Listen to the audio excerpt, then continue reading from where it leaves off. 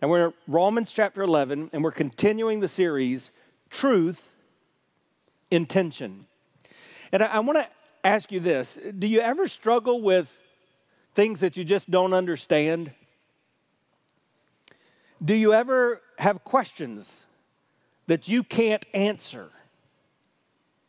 There's some of those that are big, and I stumbled across a few of those, like this one. Is the opposite of opposite the same, or is it opposite? I don't know. Or this is a conundrum right here. Why is there a fridge light, but there's never a freezer light? Have you noticed it? It's dark in the freezer too. Does a staircase go up or down? I don't know. Is there another word for thesaurus? Or why is a manhole round? I mean, I kind of take offense at that. Why do we call them buildings if buildings are already built? Why don't we call them builts? If you decide to be indecisive, which are you? Here's a good one. Russell, when you forget a thought, where does it go? I don't know. Or how can you describe something that's indescribable? That's kind of what we're going to try to do today. We're going to tackle a passage of Scripture, a chapter in a book in the Bible that a lot of preachers never even go into the book because it's a hard book to understand, to dive into. The book of Romans, a book of soteriology. What does it mean to be saved? How does God save us? But a lot that go into parts of Romans never make it to chapter 11 because there are some things that are seemingly kind of hard to understand. They create questions that we wonder if we have the answer. They describe truths that seem to be in tension. But the Bible's full of that, right? Like this one. Jesus is 100% God, but he's also 100% man. How does that work? Or the Bible is God's word. It's perfect and it's true. We use words like it's inerrant, which means it doesn't have error. It's infallible. It doesn't contain falsehood.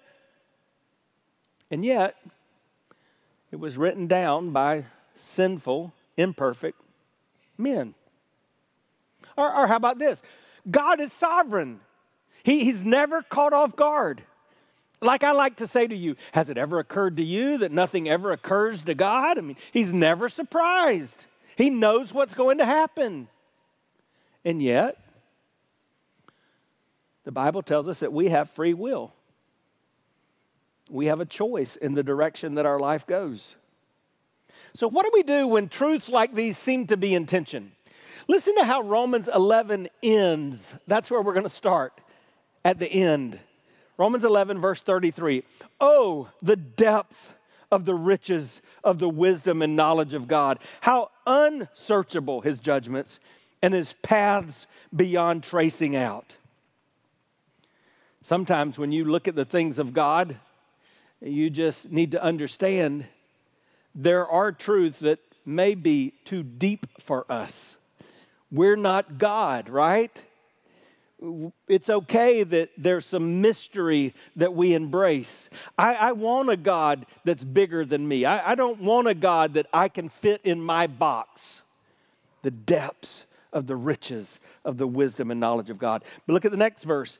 Who has known the mind of the Lord? Who has been his counselor? Who has ever given to God that God should repay them? And then this verse, for from him and through him and for him are all things. To him be the glory forever. Amen. Which just means, so be it. What is God trying to communicate to us? I think you need to understand something as we dive into a hard chapter in the Bible. Here it is. It is impossible to understand everything the Bible teaches us about God. But that's okay. Because life is not about us. It's all about him. He doesn't owe us an explanation. He can say, trust me. And then we have to determine whether or not we do. What we know is how this verse ends. It's kind of a doxology, a praise to God. And what does it say? It says that He is the source of your life. If you don't get anything else, understand this. Everything that's good that you enjoy, it comes from God. You're nothing without Him. He is the source of your life. But not only that, He is the lasting sustenance for your life. That's important that you understand. As we talked to couples this weekend, even pastors and their wives, you know what I told them? Guys, don't forget, there's only one person who'll meet your needs 100% of the time, and His name is Jesus. But He never fails. He'll never let you down. He'll meet your needs 100% of the time. My God shall supply your needs according to His riches and glory through Christ Jesus. Isn't that good, church? He is our sustenance. He is always giving you enough grace. But here's the next thing. It says they were created for Him. He wants His will to be the sole purpose of your life. He wants what He wants to guide what you want. And so as we dive into this passage of Scripture, that's what I want you to think about. Am I living my life according to His will and His way and in step with His word? Now, as you look at Romans chapter 11, Paul begins by asking and answering a big question. He does this throughout Romans. We've journeyed through Romans for several months. And regularly, we found that Paul will ask a question as if he's asking something that you're thinking, and then he'll answer it. That's what he does in Romans chapter 11. Let me just say to you, and especially to our students, our college students, but regardless of your age, God's not intimidated by your questions. When you go through the hard things of life, some of you are walking through some difficult stuff. He's not taken back because you ask Him to explain Himself or to describe what He's doing. And so today as we jump into this, I'm not going to talk down to you. Because here's what I've learned. If my daughter, an elementary school student, if she can learn math, and on top of that, it's a new math, I don't even understand it. And if she can learn science, and if you high school students, if you can learn algebra and calculus and geometry and chemistry and biology, why would we not dig into the deep parts of God's Word? Is it possible that as a church, maybe it's a time that we try to understand these truths that we find in Scripture and not be content just living on the surface, feel-good thoughts that get us through? So, you may have noticed in our church we pray a lot. If you're new around here, that may seem different to you. That's kind of a statement in itself, isn't it? We assume that you expect that when we come to church, we're going to talk to God. And we actually think that you would expect that we would teach you to help talk to God too. And so we pray a lot. And I want to pray once more, but I want to pray for clarity and understanding as we receive God's word in these next few moments. And then I want to pray that God would change us because of this time. So Father, in the name of Jesus, we pray. Here we are. Speak. We're listening. With our hearts and our minds and our hands open, we say, teach us, Lord. Give us what we need. And as we're learned in Romans 12 in the coming weeks, we need to be conformed into your image. We need to be made different. So operate on us, Lord. Oh God, I pray that you would save someone because of these next few minutes. God, I pray that a church member, a person who calls himself your child, but isn't living for you, I pray that that will change in these next moments. And Lord, I pray that my words will be your words and my thoughts will be your thoughts. And I pray that all this will take place for your glory. In Jesus' name, amen. Romans 11, verse 1. I ask then, here's the question, did God reject his people?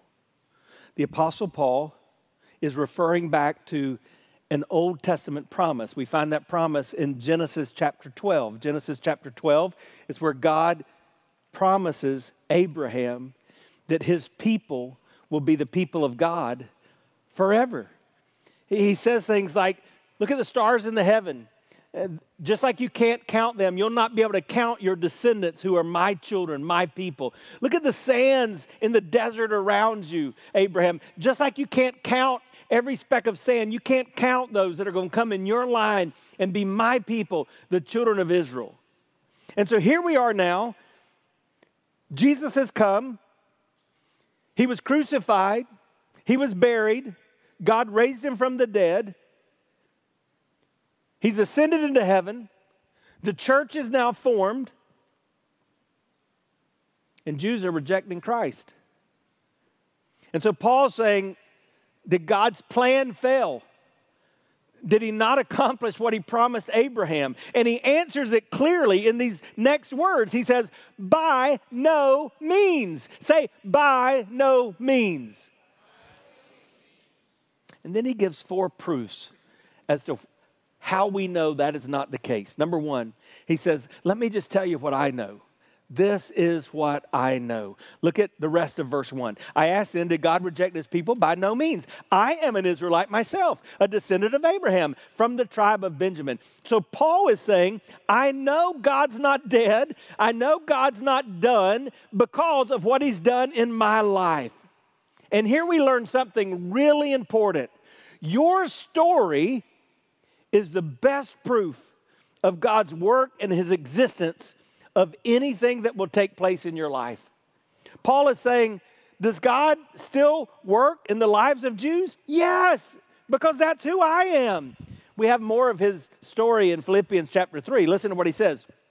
Though I myself have reasons for such confidence, if someone thinks they have reason to put confidence in the flesh, I have more. Circumcised on the 8th day, check. People of Israel, check. Of the tribe of Benjamin, check. A Hebrew of Hebrews, check. In regard to the law, a Pharisee, check. As for zeal, persecuting the church, check. As for righteousness, based on the law, faultless, check. Paul's saying, based on what I know, God did not reject his people. And the principle here that applies to you and to me is this. When it comes to God's existence and God's work, the greatest proof you can offer the people in your little corner of the world is your story. So I want you to think about your story right now. Because you either have a story with Jesus or you don't have a story with Jesus. There's a flow chart to your story. It begins like this. Before Christ. Before Christ, I was what? Before Christ, I was an addict. Before Christ, I was a terrible husband, or before Christ, I was a hellion, or before Christ, I struggled in fear and anxiety all the time. All of these things that are a result of sin in our lives before Jesus comes into our life. But then something happens. We encounter Christ. That's what the Bible teaches. You don't just say you're always a Christian. You encounter Jesus. Jesus said it's just like your birthday. On the count of 3, I want you to tell me your birthday. 1, 2, 3. March 22nd. Oh, I just slipped that in a little late because it's right around the corner. But we all, just kidding. We all have a birthday, and we know it. We don't wonder when our birthday is. And Jesus said, in the same way, you have a spiritual birth. For the Apostle Paul was on a road. He was traveling, persecuting Christ's followers as a Jew. And Jesus himself appears to him, blinds him by the glorious light that he shines, and Paul becomes a follower of Christ. I want you to think about something right now. When did that happen for you? For me, I was 7 years old. It was in the backyard of my parents' house. I had heard all about the gospel because I had grown up in a Christian home. I'd been to church. But it was at that day that I understood I was a sinner. My sin had to be punished. Jesus took my punishment. And because Jesus took my punishment, I could be forgiven and I could experience his grace. And I asked Jesus to take my sins and to come into my life and to take control. You have to have a story like that if you're a Christian. So I want you to think of when it was. I don't know the exact date. I've slept too much between now and then, but I remember the moment. That needs to be the case with you. If you can't remember the moment, if you don't know when that was, then you probably should think, have I truly encountered Christ? Because the story continues. Before Christ, then I encountered Christ, and then since I encountered Christ. So if you have some of those before Christ stories that I mentioned a while ago, that should change when you encounter Him. So you're no longer an addict. You no longer abuse others. You no longer struggle with the same things that you did. That's your story. And that's proof of the existence of God in your life. And you should be able to say, like the Apostle Paul, this is what I know. But he didn't stop there. He also said, this is what God knows.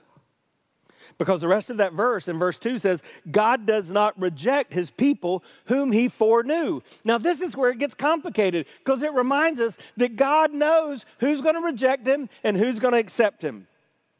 And that's really spelled out in Romans 8, that chapter that we love in the Bible. Look at Romans 8 verse 29.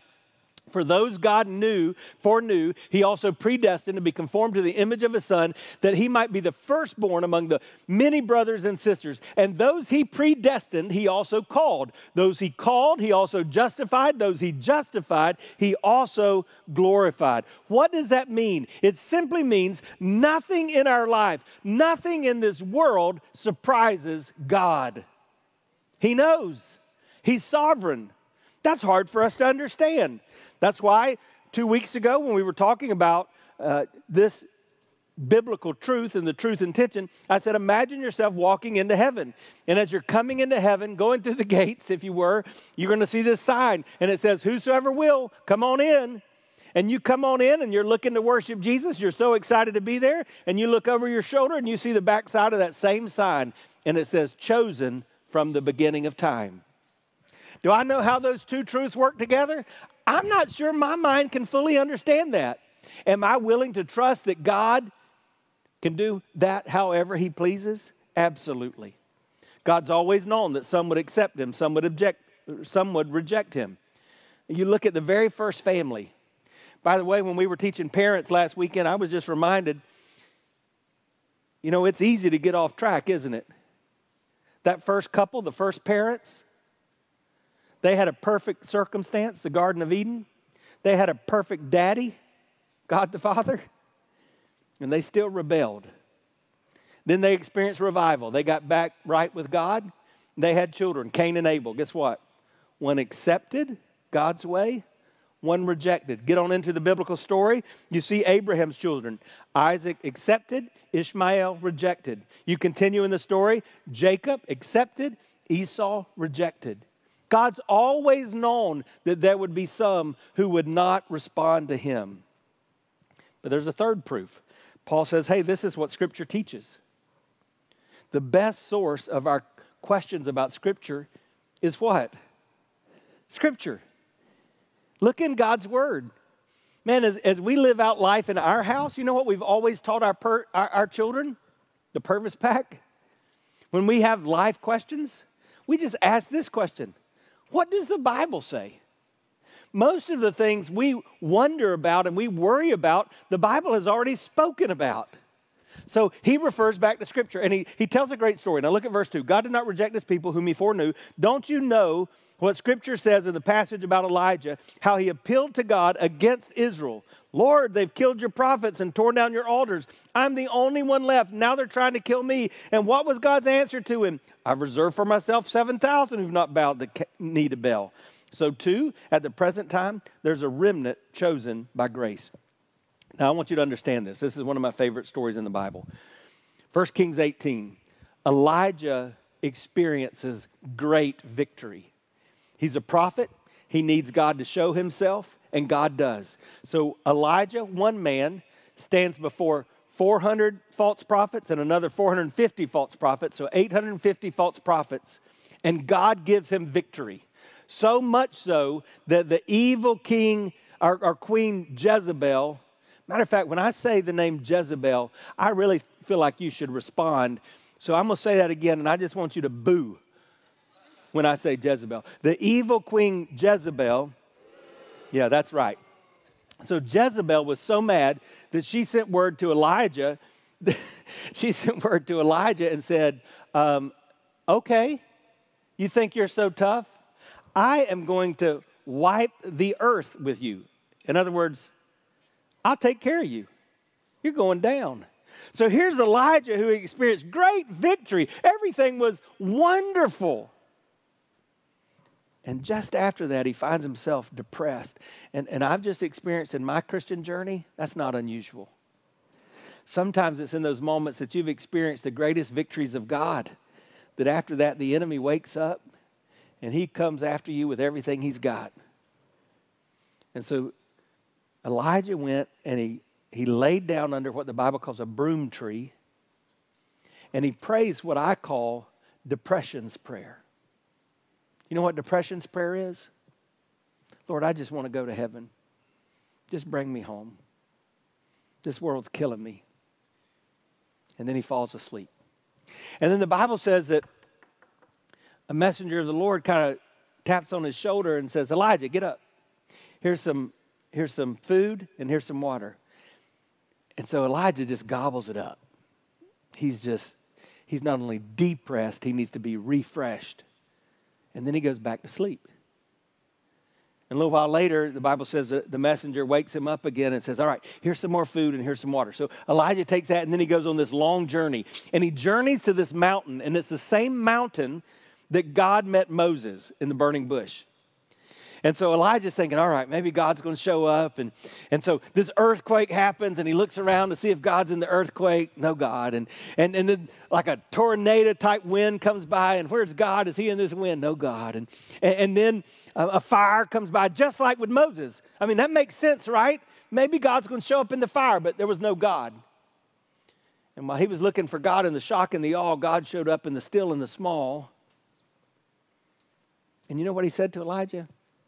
Elijah, what are you doing here? And so just for the record, I think some of us, let's just be honest, if we heard an audible voice of the Lord today, he'd probably be getting in our face and saying, what are you doing here? Why have you let it come to this? And so Elijah says, oh, God, I'm glad you showed up. I am your only one left. There's nobody like me. And Jezebel, she's promised she's going to kill me, and I'm just worn out. I don't have anything left to give. And did I mention, I'm the only one left. And then God says, Elijah, second time, what are you doing here? And I'm just telling you, I think if we heard an audible voice of the Lord today, a lot of us who profess to follow Christ, and if we've hung out in church a lot of our life, he would look at us and how we're living, and he would say, what are you doing here? And then he says, by the way, you're not the only one left. There are others like you. In fact, there's 7,000 other prophets who've not kneeled to Baal. Now get up. Get back after it. Now, why is that story in Romans chapter 11? Remember, Paul's answering the question, did God reject the Jewish people? And the answer is no. There's always been a remnant. God has always kept his people around. And the numbers may go down, and sometimes the numbers may go up. But understand this, you're not the only one. And church, I want you to understand that today. Students, in your classroom, in your grade, you may not see it, but you're not the only one. And college students over at USF or University of Tampa or Hillsborough Community College, you may not recognize them, but you're not the only one. And in your workplace, you may feel like you can't stand for Christ, but you're not the only one. And in your neighborhood, it may seem like everybody else has abandoned God, but you're not the only one. Just when you think it's over, when you look closely enough, you'll see God at work. Just think about how the first century church would have responded if you told them in a couple of hundred years the seat of Christianity would be in Rome, evil Rome. And yet it was. But then imagine how the Romans would have felt, those Roman Christians, if they'd have been told in a few hundred years, the seat of Christianity will move to the English-speaking world in Europe. No way. But it did. And imagine how those in Europe, as the cathedrals began to lessen in crowds and Christianity began to diminish in Europe, imagine how they would have thought if you'd have told them, just wait and watch. This new little upstart on the other side of the ocean, the country that's just being formed and born, it's going to become the biggest mission-sending people that have ever existed in Christianity. They're like, but no. Imagine us 50 years ago if we'd have said, these churches that are full all around us, they're going to start closing their doors. The crowds are going to go away. Americans are going to reject their faith. But while that's happening, the faith is going to explode in India, and the faith is going to explode in communist China, and the faith is going to explode in Iran, because God's not done.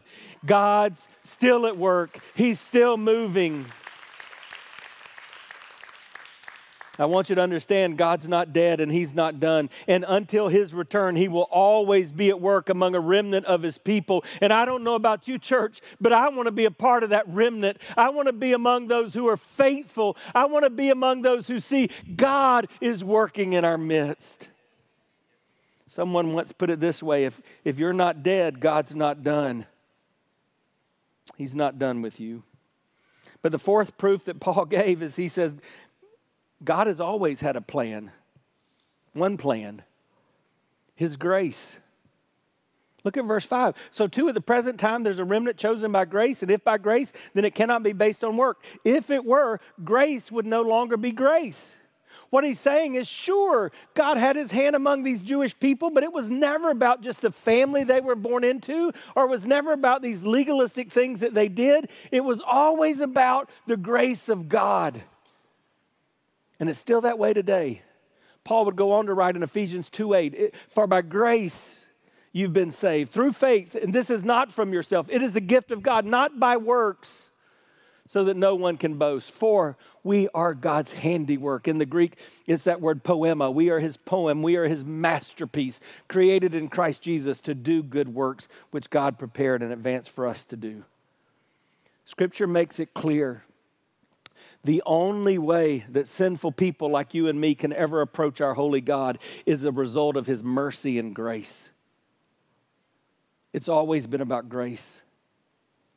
So God didn't reject the Jewish people.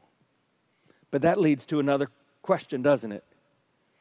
Did their rejection of Him cause Him to respond so harshly that He says, I'm washing my hands of this, I'm done? Or maybe, as some have taught, when you read the New Testament, should we say that the church is now in the place of the Jewish people? That God doesn't value the Jewish nation as He once did? The Bible calls us, if we're not Jewish, Gentiles. So, unless you're Jewish, welcome, Gentiles.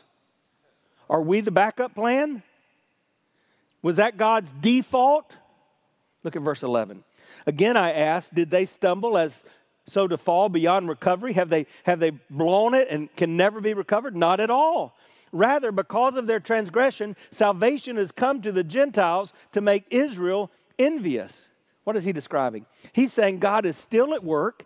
He's not dead. He's not done. But there are three historic stages of Israel's response to Jesus. The first stage is the stage that Paul was living in. Did you know that when Paul and the other apostles went to a city, they would go to one place in every city first? Somebody tell me what that place was. It was a synagogue. They would go to the Jewish house of worship. Why? Because they wanted Jews to understand the Messiah has come. Jesus is here. But most Jews in the synagogue rejected Jesus. So then they would go out into the city streets. And they shared with us, Gentiles. And we had the opportunity. So he said, first, most Jews are going to reject. Then there's this other season of history that we're living in now. And in that season, he says, people of this Jewish heritage, they're going to be envious of those of us who have Christ, because we're saying that the same God that they've worshiped loves us. And we're saying that he sent Jesus to bless and to save us. And so they look at our joy and the life that we live and the grace that we experience. And it creates this kind of, I wish I had that. But then there's a third stage. And that third stage is what he describes. Well, he describes it in verse 26. Look at this. And in this way, all Israel will be saved. As it's written, the deliverer will come from Zion, and he will turn godlessness away from Jacob. He's talking about what happens at the end times, that there will be a day where there's a mass turnaround from the children of Israel. Not Israel as a nation state that we know it, that began in the 1950s, but the ethnic people who are now spread all around the world. As we look to the return of Christ, the Bible talks about the 144,000 Jewish witnesses who go around the world, and we see this great movement of God. And what's the response of that? Look at verse 12. But if the transgression means riches for the world and their loss means riches for the Gentiles, how much greater riches will there be with their full inclusion will that bring? Now, all right, I lost some of you there, but let me just tell you what this means. How do we bring this home? How do we apply this? Listen very carefully. This means no one, say no one. No one can outrun the reach of God's grace. No matter what you've done, no matter who you are, no matter what that secret sin is, you're not out of the reach of God's grace. That means you, and that means those you love. So what did I say a while ago? If God's not dead, you're not done. So for some of you, today that should mean a genuine turning to Christ. But for all of us, if we're followers of Christ, that should mean that we turn up the heat on praying for those in our little corner of the world that need Christ. So we're heading toward Easter, the Resurrection Sunday, where we celebrate what it means to follow Christ. Here's my question for you. Who's your one? Who's that one family member, that one friend, or that one classmate or work associate that you're praying for, that they would know Christ, that you're earnestly going before God and saying, God, save them, change them before it's too late. Don't give up on anyone in your little corner of the world. If you're a Christ follower and you have people in your corner of the world that don't know Jesus, that's the message I want you to hear today. Don't give up on those children. Don't give up on those parents. Don't give up on those siblings. Don't give up on those friends. Keep taking them to the Lord. We all need God's grace. But there's one last thing he says. He says we can't take God's grace for granted. You can't outrun God's grace, but you can't take it for granted. Now, look at verse 16. If the part of the dough offered as first fruits is holy, then the whole batch is holy. If the root is holy, so are the branches. Now, this is about to get confusing again, but let me just divert and give you a bonus. If the part of the dough, the first part of the dough is holy, what's he talking about? And he uses this word first fruits. What does that mean? In the Old Testament, the people of God had a practice that would regularly cause them to remind themselves that everything good they had came from God. Now, in the New Testament, we have that in the book of James. Every good and perfect gift comes from the Lord. Did you know that? Anything good you have in your life came from the God. It's not because you work so hard. It's not because you're so cute. It's not because He likes you that much. Just everything good in your life came from God. So this first fruit principle started in the farming society. That's how they earned their living. So they would take from their crops the first and the best of the crops, and they would literally take it to the temple. And that would be an offering to the Lord.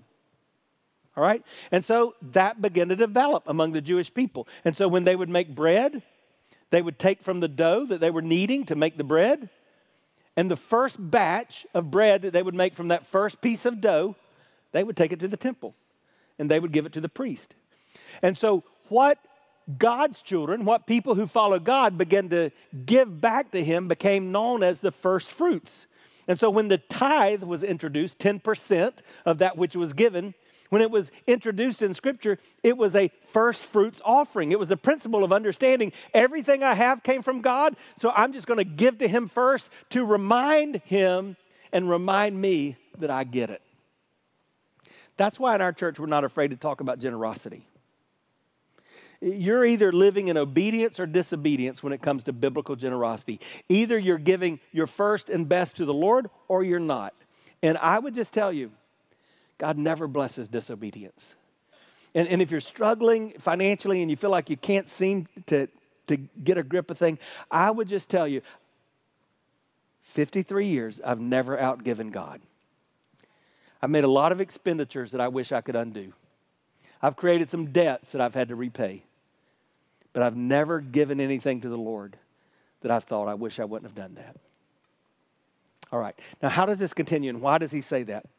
He says, if some of the branches have been broken off, and you, though a wild olive shoot, have been grafted in among the others, and now share in the nourishing sap from the olive root, do not consider yourself to be superior to those other branches. If you do, consider this: you do not support the root supports you. This gets really confusing, especially for me, because I'm not good with plants. I mean, we bought 2 flowers because we were having our staff over to our house around Christmas. We bought them the week of Christmas, and by Christmas they were dead. I mean, we're not good with plants at the Purvis house. But I do understand what he's saying here. He said, so you've got this original root that God created. And up from that original root grew this Jewish tree, the Jewish people. And yet some of those Jewish people rejected God, and so those limbs were cut off. But God made His sustenance, His goodness available to everybody. So He took from this other tree, this Gentile tree, and He did this thing I didn't even know you could do. He took a part of that tree and grafted it into the Jewish tree, and it began to grow. And you then begin to feast on those same roots of God's goodness and of God's sustenance. But He says, be careful. Don't think you can take advantage of God's grace, because your limbs could be cut off just like the Jewish limbs were cut off.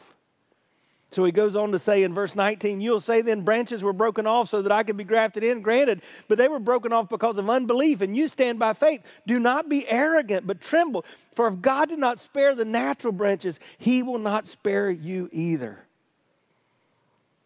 Think about that. Just as some of those Jewish people, part of God's family, part of the tree of life, just as they rejected God, when we reject God, we're cut off. So here's what I would be thinking if I were sitting where you are. Wait a second, preacher. Don't we believe in that thing called the perseverance of the saints? Don't we believe in the doctrine of eternal security? Are you saying that we can lose our salvation? Nope. Not what I'm saying. In fact, it's not what Paul said. He said, remember, you stand.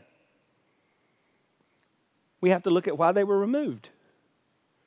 He says they were removed because of complacency, or what Isaiah would call lip service. Remember Isaiah 29, the prophet Isaiah said, you honor me with your lips, but your hearts dishonor me. So you come to worship and you raise your hand and, oh, the goodness of God. But you leave this place and this space and you look at the rest of your life, all the other hours in the week, and it's not there. He was saying, hey, Jewish people, just because you were born into a Jewish family, you're not automatically going to make it on the tree. And you knew Gentiles, just because you know how to name the name of Christ, that doesn't mean you're a part of the family of God. Man, I'm just telling you, this is hard for me, but it's my life, because I grew up in South Carolina, the buckle of the Bible Belt, where cultural Christianity is king. And when I was growing up, everybody said they went to somebody's church. But it was Golden Corral Christianity. We had a Golden Corral even in Hartsville, South Carolina. And Golden Corral, you go to the buffet and you take what you want, but you leave what you don't want. Kind of Build-A-Bear Christianity. We make Jesus in our image, the way we want Him to be, rather than being conformed and transformed into His image. So, we say we're Christian.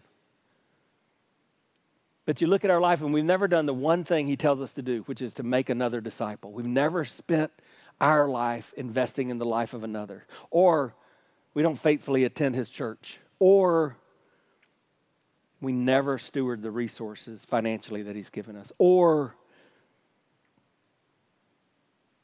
we've been at this a long time and we've never told anybody else about him.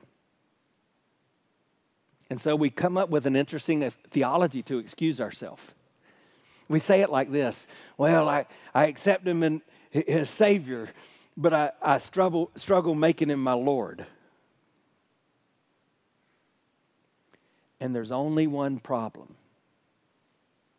That's nowhere in the Bible. We can't make Jesus in our image. We're made in his. And when we come to him, he does desire to be our Savior, but he demands to be our Lord. What Paul is saying here is true Christian faith is evidenced by the fact that you've endured, that you've managed to walk through the hardships and the hurdles that come in life. And yet your faith, though had moments of failure, has stood strong. That's what he means in verse 20 when he says, granted, they were broken off by unbelief, but you stand by faith. So don't get arrogant about it, but recognize it and tremble. That's what the writer of Hebrews was saying in Hebrews 3 verse 12. See to it, brothers and sisters, none of you has a sinful, unbelieving heart that turns away from the living God, but encourage one another daily as long as it's called today, so that none of you may be hardened by sinfulness, by sin's deceitfulness. We have come to share in Christ if indeed we hold to the original conviction firmly to the very end. God's word is very clear. Once we experience true salvation by grace, we are saved to the end. In John 10, Jesus said it this way: nothing can snatch you out of my Father's hand. In Ephesians 4, the Apostle Paul puts it this way: when you have that relationship with God, saved by grace through faith, the Holy Spirit of God seals you to the day of redemption, to the day of Christ's return. Once you're truly saved, you are always saved. But once you're truly saved, true salvation endures to the end.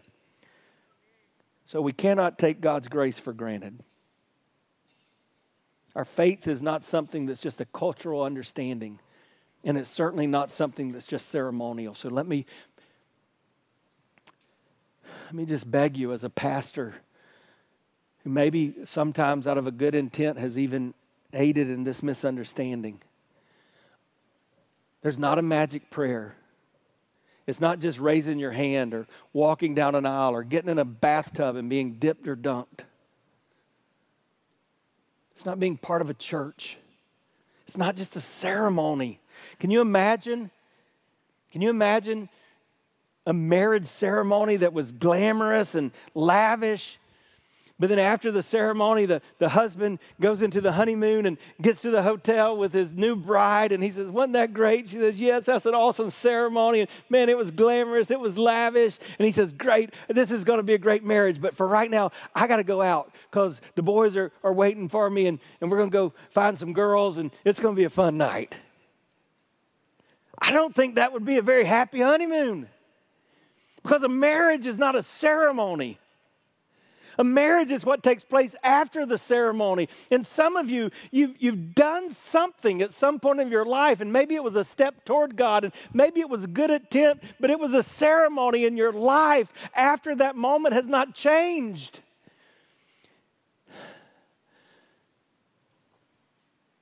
And you don't realize it because you're not a bad person, but you're lost. So I would just ask you, as I read this passage of Scripture, it makes me want to look deeply inside. So what do you see when you look at your life in light of these truths of God's Word? Now, here's some good news I want to end with. The good news is, one thing is very clear. God wants everybody to be saved. Now, I know we're all different. And truth is, just true confession, when I'm sitting listening to preaching, I'm usually pretty quiet. But there's some moments that kind of demand an amen. In other words, that's right, or preach it, preacher, or whatever you say. And that's one of those truths. So I'm going to say it again and give you a chance to redeem yourself, okay? God wants everyone to be saved.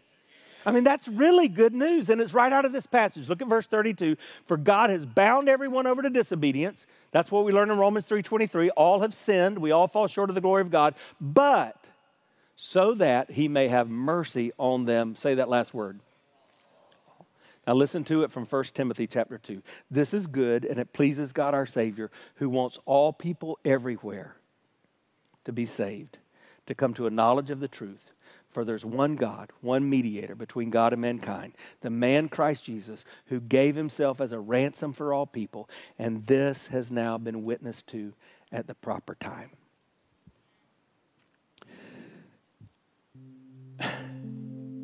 Why is that so important? Because the very reason God created us, for fellowship, for worship, takes place when we become a part of his family. Some of you remember I was in Argentina during the World Cup, last couple of games. I was home at the final, but I saw this drone footage. Check this out. This is in Buenos Aires. It's amazing. I was there just several days before. 4 million people in those streets. And if you could hear the volume, they're going, ah, nah, nah, nah. And then if you listen real closely, you can hear the Brazilians just north of them crying, sobbing. They were really, really sad. But why the celebration? They were so excited. They were pumped because their football team had won the World Cup. They were coming together regardless of their backgrounds, regardless of not knowing each other. They were coming together for one purpose, to celebrate. The Bible says in Revelation chapter 7 and verse 9 that after this I looked, and there before me was a great multitude that no one could count, from every nation, tribe, and people and language. And they were standing before the throne and before the Lamb, and they were wearing white robes, and they were holding palm branches in their hands, and they cried out with a loud voice, "Salvation belongs to our God who sits on the throne and to the Lamb." Oh, church, I want you to be in that great celebration. I want to celebrate forever with you who our God is and what that means. So I need to tell you today, our God's not dead and our God's not done, but he wants you to get in on what he's doing. So remember, he's your source. He's the only thing that's going to sustain you. He wants to be that sole purpose in your life. So what's it going to be? There's only 2 responses that I'm going to call for in this invitation. Some of you, you've just been I don't want to say it this way because you're not bad, and you haven't even meant this in a bad way, but you're playing games with forever. It's what Isaiah called lip service. I'm going to give you in a moment an opportunity to get that right. But some of you you're not even playing the games. I'm so thankful that you're here. You've listened to a long and a little deeper than usual message. I'm glad that you're a part of this, but you know that you're not saved. I'm going to give you an opportunity to get saved. So let's bow our heads right where we are. Every head in the room, those of you joining us online, bow your heads. Now I wonder if you're here today and you would say this. Listen carefully, please. You would say, "Pastor, I think I've just been playing a game. I think I'm that person doing lip service. Gone through a lot of motions. I've been through the ceremonies. I know some scripture. I've prayed. But I don't think I've ever surrendered to Jesus as Lord of my life. Would you pray for me that today I could get that right and nail down my salvation?" Now here's what I'm going to do. If that's you, I'm going to ask you to do something that takes a little courage. Our heads are bowed, so it doesn't take a whole lot of courage. But if that's you, I want to pray for you. And I'm going to ask you to stand up right where you are, right now. Just stand up. Just statistically, Just think about my perspective. Statistically, there are probably dozens in this room that need to stand up. Much smaller crowd, first service, instantly. A couple of brave adults stood up. Anybody that would say that, Pastor, would you pray for me? I'm afraid I've just been doing lip service to the Lord. I want to get this right. I want to make sure I'm saved.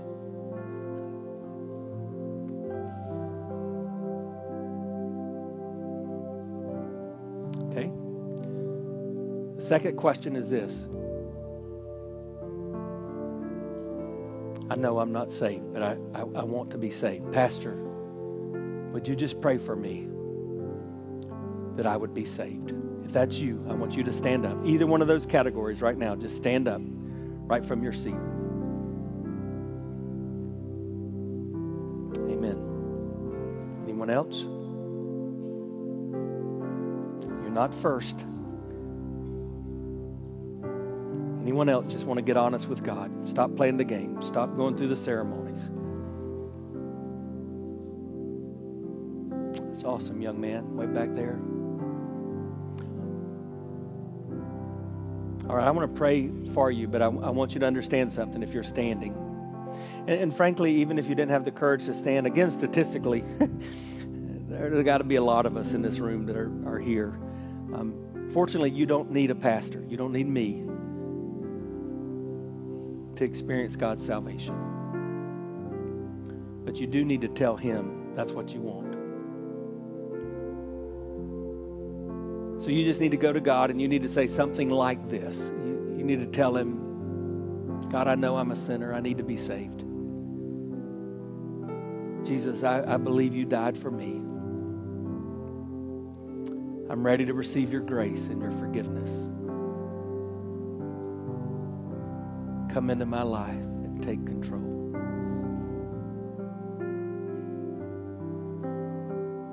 Just take a minute and tell Him that. If you're serious right now, just take a minute and tell Him that. At least 3 or 4 of you standing now. And I want to pray for you as I said I would. Father, in Jesus' name, oh God, I desperately desire to be a part of your true church, standing firm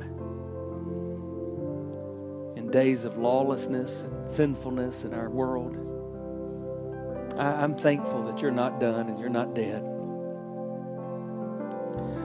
So Lord, I pray that you would you continue to work in our midst. I thank you for these that have been bold and have taken that step to stand. Lord, I pray that as they cry out to you, that you'll do what I know you will. Just hear their cry for salvation. Lord, give them courage if they want to talk to someone else or ask other questions later.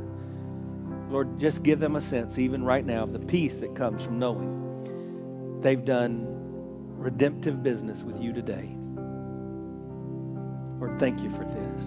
Thank you, Jesus. You guys standing can be seated. I just want to encourage you one more thing. How many of you would say, Pastor,